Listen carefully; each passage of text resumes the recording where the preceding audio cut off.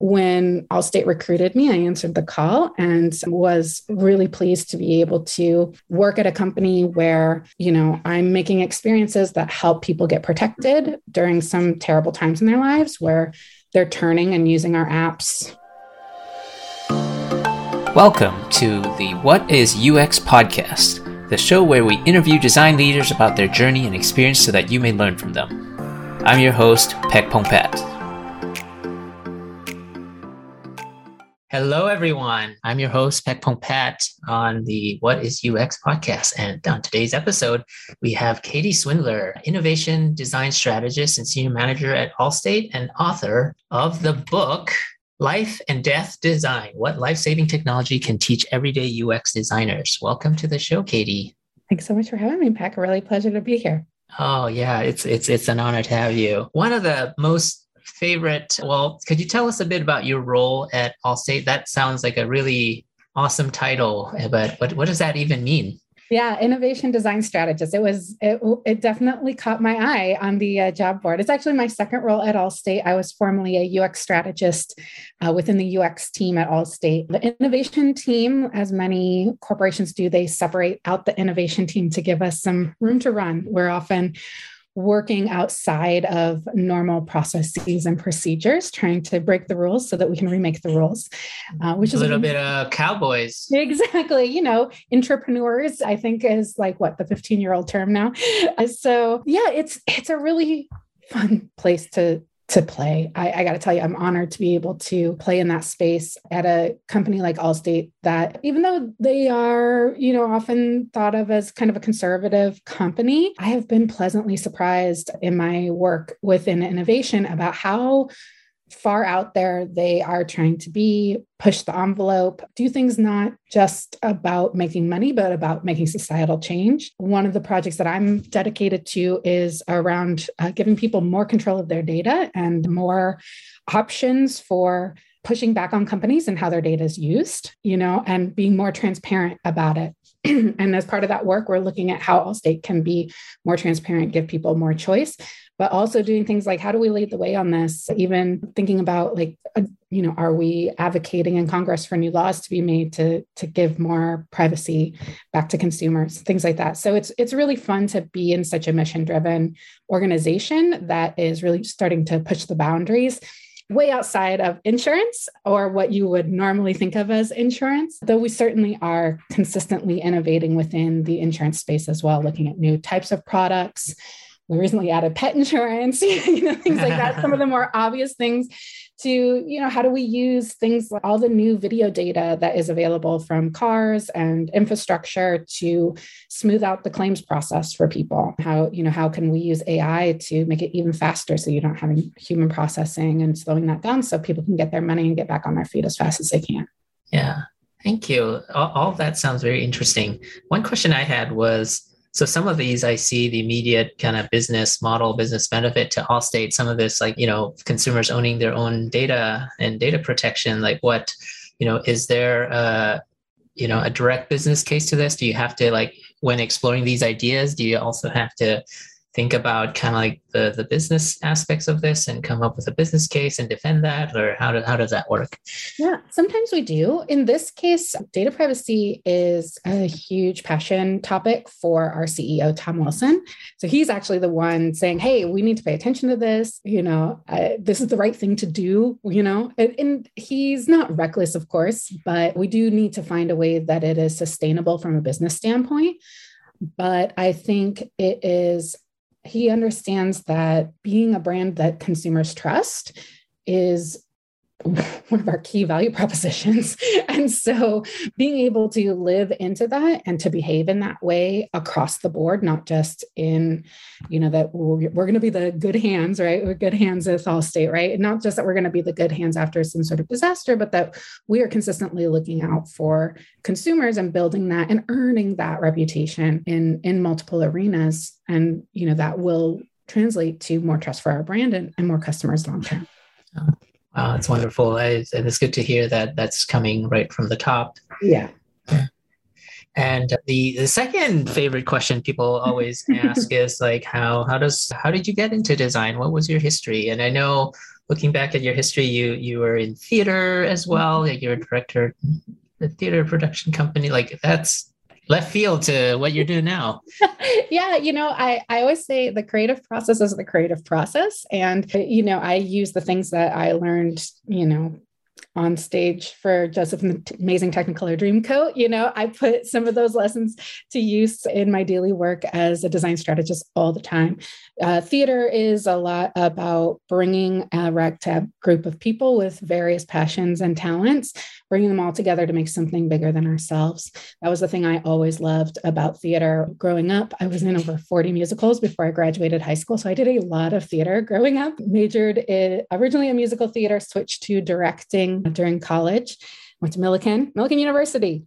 Go Big Blue. And, that through that process and learning how to bring those different people together, the process of creating digital products scratches a lot of the very same itches. You get a big group of people together. It's, I'm working with people with skills that I do not have. And nor will I ever be able to develop to the depth that they have within the rest of my career, and working together to make something that's bigger than all of us, that none of us could have done alone, and doing it for people, right? I really learned a lot about designing things for an audience, for creating experiences, for bringing together concepts into a physical space for theater. A lot of that translates exceptionally well for creating digital experiences, especially bringing brands to life through digital experiences. I think about that work in the very same ways that I would used to think about, bringing a play to life and creating augmented reality on stage, right? A lot of that comes through, and you have to really understand your audience. You have to know who you're talking to and how they're going to respond. Think about their perspective, what they've seen before, what they're going to see next, building, narratives and arcs. And a lot of that stuff, I use it all the time when I'm creating experiences and bringing brands to life through those digital experiences. Yeah, I think it's a good analogy. Even the discipline of user experience has the word experience in it, and we're trying to craft an experience. So obviously anything, whether it's, storytelling like Pixar or theater, that translates really well to this career. Yeah, and if you look back at some of the theater that I was doing in my early 20s before I really stumbled onto the path of user experience, back then I didn't even know user experience was a profession that you could do, right? And I was creating more and more interactive work. I did one of the last shows I did, the craziest shows I did was called Live from the Milky Way game show. And that's what it was called. Show Game Live from the Milky Way is the name of the show. And it was a live game show that was set on an quote unquote alien spaceship. And I had improv actors that were playing sort of funny versions of themselves, but they were getting live questions, like pop culture questions each night. They didn't know what it was. We had, games of chance, and they had a big sort of double dare style obstacle course that the final two had to go through at the end. So that was just a blast. And I was, always making more and more interactive performances, because that was just like what the sort of art that I was drawn to. And then here, now I'm making things that are purely interactive experiences. So I think it was probably a pretty natural progression overall. Oh, amazing. And tell us, double click into the transition from theater to the career design that you have now. Yeah. So it was kind of a slow fall into the field. I started out, I moved to Chicago to do theater here as soon as I could. I didn't even attend my graduation in college. I just wanted to be up here doing theater. And I was doing a lot of storefront theater, which means you don't get paid. And I was directing shows in the evening. And then to pay my bills, I was working hours here and there at many different theater companies, and ended up doing a lot of theater marketing. From there, I got a job at a PR and marketing firm that specialized in the arts. And I started working on a site called SeeChicagoDance.com, which was taking, I don't know if you know this, but in Chicago, at any given time, at least pre-pandemic, there's probably 200 dance performances like happening around the city at any given time. And people just didn't know about it. There was no central place to go to get information about it. And so they created this website, and I was part of the team on the client side to create that. My boss had gotten a grant. And so I was part of, her assistant team to kind of help get that up. So I had the experience of creating a big website and like helping to populate it. I had the title of a webmaster, right? Like back when that was still a job title. And I was, creating community and pulling people in, which was really fun, and got to meet lots of cool people. And then I was trying to go for this job at a theater company, being their marketing manager. And I was one of the last two, and I didn't get it. And I was so upset. But sometimes the universe pushes you in the right direction, because I was crying on my boyfriend's couch, and he was roommates with his brother at the time. And he saw me crying and heard my sob story. And a week later, he offered me a job at his firm, Aztec. I was this first employee. I worked there for 7 years. I was COO of his company at 24. We built that company into, I think we had about 12 or 14 people by the time I left 7 years later. Through that time, I got to wear lots of hats. It was an interactive web marketing company. We had our own CMS, and we also did a lot of WordPress builds. And, I helped build the company. I helped lead development team, hire and manage the development team, I did a lot of client relationships and managed designers. And from there, I really found that UX was the part of my job that I liked the most. So I went and I got some more education. I got a boot camp certificate. I'm one of those boot camp kids. And from there, went into a advertising agency, FCB, got to work on some really fun stuff. It was nice to be able to do UX full time, take off some of those many hats that you do when you're in a startup, and focus. And my craft jumped hugely in that first year when I was around other people, because before I was the only one, right? UX team of one. And my skills just exploded in that first year at FCB. And I got to meet so many cool people and work on so many cool projects and get a lot of mentoring. And got to work on things like JackDaniels.com, got to work for Toyota, Meow Mix. I made this weird cat GIF maker thing, right? So it was a really fun. I got to work on all these huge consumer brands. But, I really wanted to do more work closer to the business and closer to users, helping people do more than just make cat gifts. Not that there's anything wrong with that, but I wanted to do more meaningful work. And so when Allstate recruited me, I answered the call and was really pleased to be able to work at a company where, I'm making experiences that help people get protected during some terrible times in their lives where they're turning and using our apps, after their house is on fire. Sometimes while their house is still on fire, they're trying to get online and get help. Right. And I'm getting to help create the experiences that help people in those moments. So that was really important to me, to be able to do more meaningful work. And I've been really pleased to, spend 5 years at Allstate now and, get to help people in those moments. Yeah.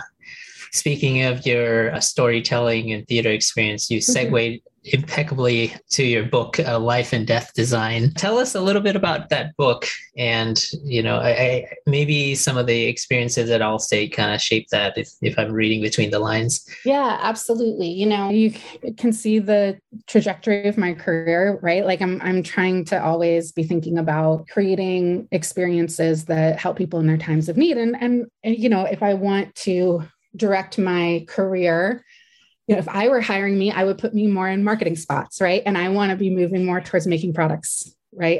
And working on stuff that really matters. So I was thinking to myself, well, how am I going to convince people to hire me for roles like that when I've got cat gifts in my past? Right? How do I do that? So I was like, well, I gotta be qualified. And so I started researching, and so many people have asked me since I released the book, how did you know you were ready to write a book? And I was like, how did you know that your expertise was enough that you were qualified to write a book? I was like, well, I gained my qualifications by writing the book, right? It's like writing a thesis, essentially.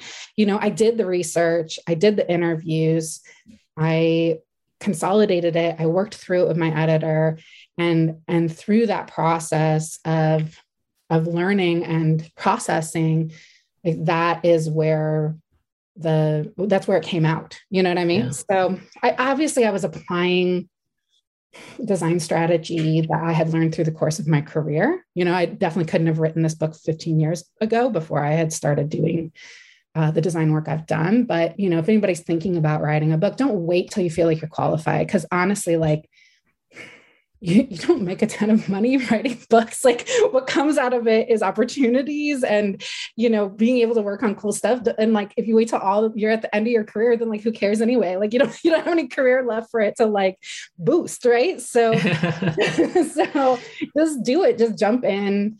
You'll learn so much through the process of it. You'll meet cool people. Don't make the book about you, make it about learning. And it's such an amazing experience. I highly recommend it, especially if you work with an amazing publisher like Rosenfeld Media, like I got the chance to. So yeah, that was a really fun process. So yeah. What are some key insights? Yeah. So life and death design, one of the things that when I started researching designs that matter, one thing that I noticed they all had in common is the human stress response. And so I sort of chose that as my topic of study. And as I started to explore it, I realized that there's a few different parts of the human stress response. You've got everything from like the startle response, right? That sort of involuntary jerk when something loud happens, right? You get the startle response. You have the moment right after where you're sort of intuitively assessing the situation and deciding whether or not something is dangerous and acting really intuitively. And so, you know, as UX designers, we're always thinking about how do we make things more intuitive? And so there's a lot of opportunity within the stress response to also study intuition because it drives a lot of our behavior when we're under stress. And so that was really fascinating. Then you got the whole fight, flight, or freeze, right? And then you've got how do I help people think rationally when their instincts are screaming at them to do something irrational? So thinking about the reasoned response. And then at the end of it, you know, how do we calm people down? So often people pick up their phones after something bad has happened. You know, you think about a car crash, the first thing you go for is your phone because you're going to call for help. You're going to get a tow truck. You're going to get an Uber. You're going to text your boss. You're going to be late for work, you know, and that's on a fender bender, you know? So like how are we creating technology to help in the aftermath to calm people down?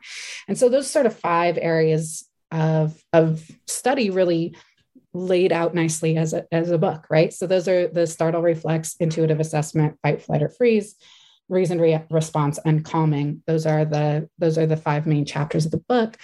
And there's so much juiciness there for designers to understand. If you can understand the different parts of the stress response, that there's different needs in those different moments, there's different behaviors that people exhibit, and there's different techniques for drawing out the behavior you want to see in that moment that's going to keep the person most safe, that's going to help them make good decisions, and going to drive them down the path of least resistance and safety and goodness. Yeah. Can you illustrate anything like as an example that maybe is in the Allstate app that is potentially calming that you do purposefully? Yeah. So, you know, lots of times folks need a little bit of extra help processing things in the aftermath of a crash. And so, or in any sort of stressful situation. One very stressful situation is if you've been in a crash or you go out to your car and it won't start. And so we have a roadside app, and I wasn't part of the team that developed it. This was a little bit before my time researching for the book, but it was great to be able to feature in the book. They developed this system called OmniAssist, so that when somebody calls for a tow truck through our roadside service, that's most people's instinct is to call after a crash. But there are so many benefits to actually using a digital interface in that moment, because you can do things like look at a map and see where the nearest service centers are, or look at a map and see like how close your tow truck driver is, like you would on Uber. But people, when you're stressed, your instinct is to human communication. That's how we're wired. And so most people will pick up the phone and call. And so the OmniAssist thing was really cool, you know, picked up those calls and gave people an option to have the system text them a link, and then they would be instructed to put their phone on speaker and it would continue to talk to them, but they could click the link and have all the additional visual stimulation, stimuli and information so that they could, like I said, use maps, use all of these different tools. But it was still speaking to them. It wasn't like hang up and go to the app. Right. It was like helping them out. And in the system in the background, like synced it all up. So the system knew which page you were looking at, could say, look at the top of the screen. Like it could really walk you through the visual experience with the extra support of the verbal commands. Yeah. And you can do so much more, like take pictures while being on the phone, or like you said, just seeing where the truck is just knowing that it's coming, it's moving, and it's there, or that I'm only see a picture of the tow truck driver, so it was like the right person. Yeah. Oh, amazing. That's a really great example. There's several. My editor, because they do great work. My editor's like, okay, no more Allstate examples. Okay, Marta, I'll cap it. I think there's like maybe 4 sprinkled throughout the book. But the team does really great work. I mean, I've learned a lot while I've been working there, and I've gotten to, help on a couple of others. So it's a great team at Allstate. Yeah. And what about another topic that sounded interesting to me is like the people's flight or fight response, and how are you maybe influencing design to affect it or try to influence a certain behavior? Yeah. The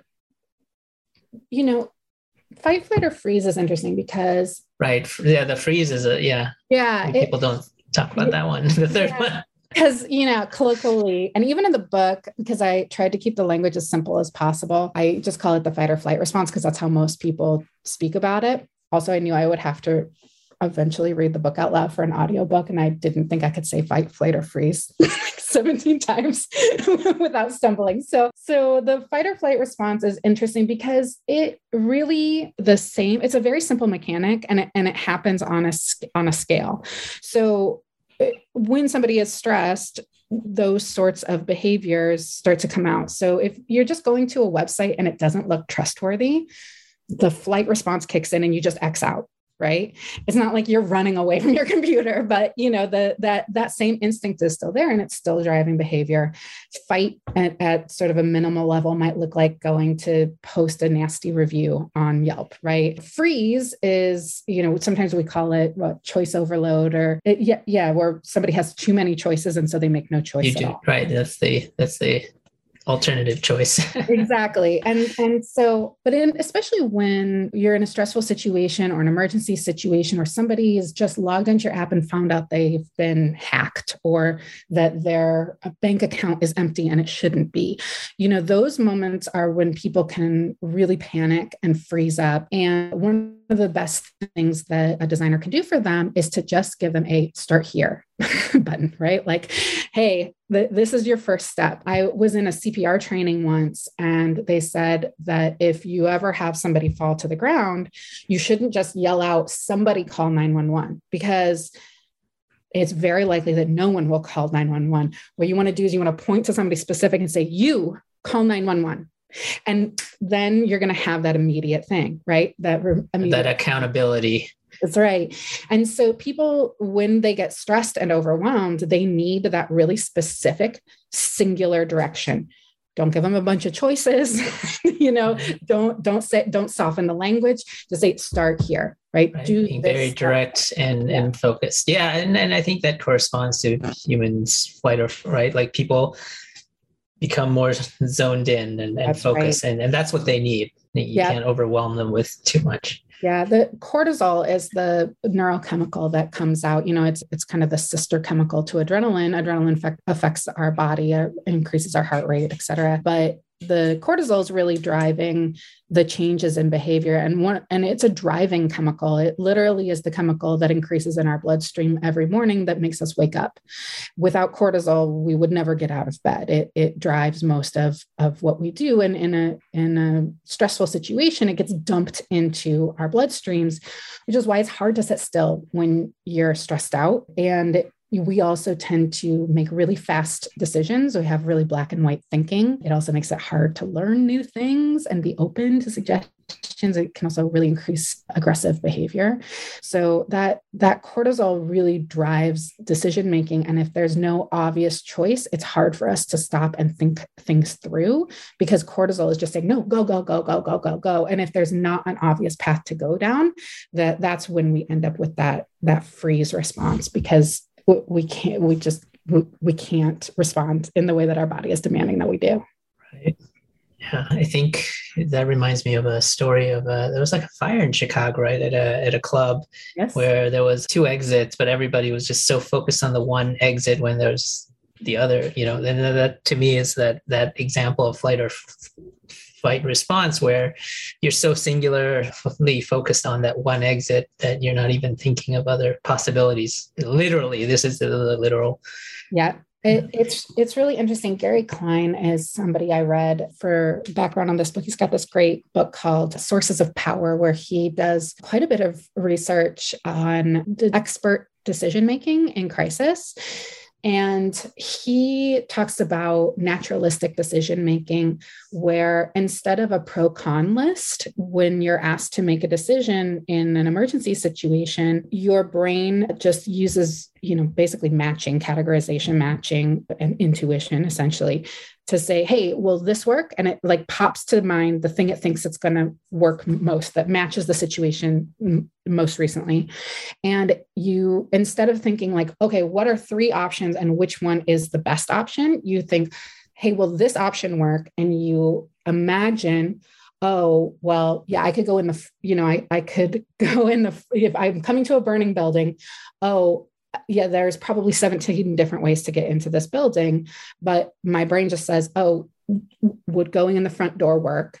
And I do a quick imagination of like, oh, if I go in the front door, I don't see any smoke that's blocking it. I don't see any flames, this and that, I'll check out. Yes, I think the front door will go. Your brain won't offer up any additional suggestions. You just go and you just do that thing. People will say, I didn't make a choice, I just did it. Well, you did make a choice because there were 17 other ways to get into that building, but it's done completely subconsciously. And as long as you don't run into something in your quick mental simulation of, no, I think that's going to be a blocker, or no, I can see smoke coming out of the front room. So what's my second option, right? What's my second best option? Brain, can you give me my second choice? So, if you go with the first one, then it feels like you didn't make a choice. And the more expert you are and the more experience you have, the better your brain gets at making that connection. And so the first choice is more and more often the right choice, and the choice that you go to. And that's why experts will tell you, I don't make decisions in the field. I just, that was the only thing that I could have done in that moment, because they're not considering multiple things. It's not a pro-cons choice. It's just, and like you said, in that situation, it was like, what is the door that I came in to get to this club? Right. And so like, where's the exit? Right. And so then you go to it.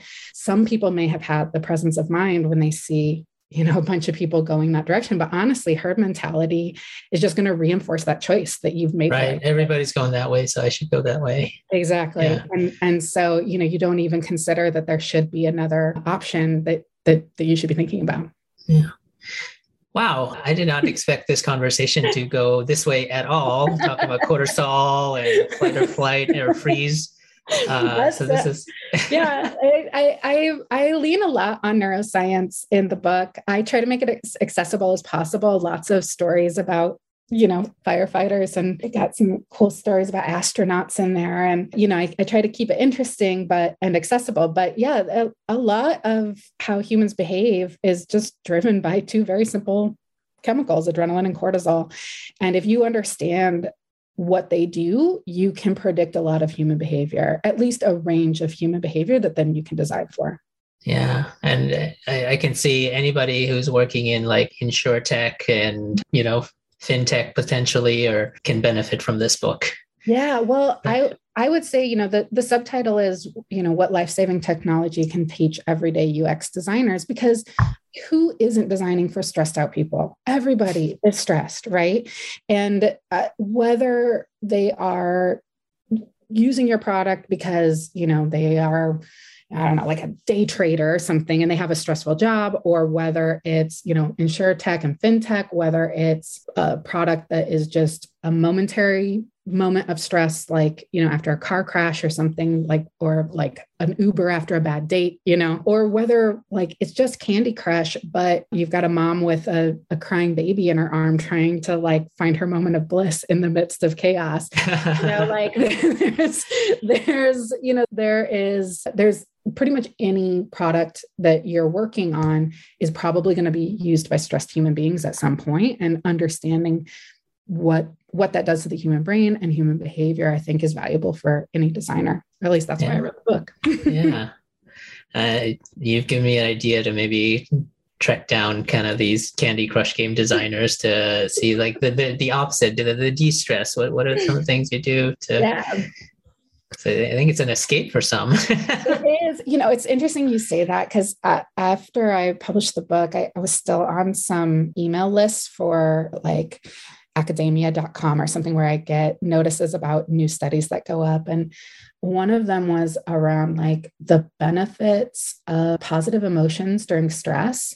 And then a lot of stuff I've been seeing around resiliency. And it's been making me think a lot about the flip side of this topic, right? It's like designing for stress, but it's like, oh, well, how do you actually design for happiness? And not like the dopamine hit momentary happiness, but how can, we create products and services that are helping people build resilience and emotional strength and lasting a lasting ability to be happy with themselves and balance their lives, which I think is a really interesting flip side to the research that I've been kind of eyeballing. Is this hinting at a next book? Oh my gosh. Not for years to come, but maybe a talk. You start with a talk and see if there's, that's the MVP. I know. When I was finishing the book, I was like, never again, never again. I told my husband, if I ever say it, just tell me no. He was like, and yeah. And then a month later, I'm like, ooh, not yet. These really interesting studies. Well, baby steps, right? Like you kind of get a little validation here and you build on it. Chronic curiosity. Yeah. Well, Katie, it's been a pleasure. Thank you so much for sharing this. I learned a lot, and it was great to learn how we could apply some of this. And again, not just for InsurTech or, like there's even, you've kind of broadened my mind on how to apply this, because you're right. Lots of software can be stressful. Like, when you don't know how to use it, you don't know how to find something. Error states can be super stressful, or like, when things are down. I know like the SaaS products that are down can be very stressful or not working. So it all applies. I can see it being a lot more broader application. So I really appreciate that.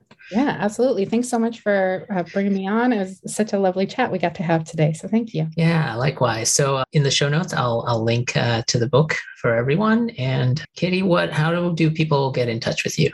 Oh, yeah. I'm pretty easy to get in touch with on Twitter. I tweet at Katie Swindler UX. Also eminently findable on LinkedIn under Katie Swindler. If you do Katie Swindler Allstate, I'm almost surely pop up. And also katieswindler.com or lifeanddeathdesign.com. I've got both of those up. Awesome. Great. And we'll link all that in the show notes. Thank you so much, Katie. I appreciate it. Great talking to you. Thank you for joining us on this episode of What is UX? If you like this episode, be sure to subscribe on your favorite podcast platform. If you leave us a review, I'll make sure to shout it out on the show. If you have any questions, send them to questions@whatisux.co, and our guest and I will try to answer them on the show. And you can always find us on whatisux.co. See you on the next one.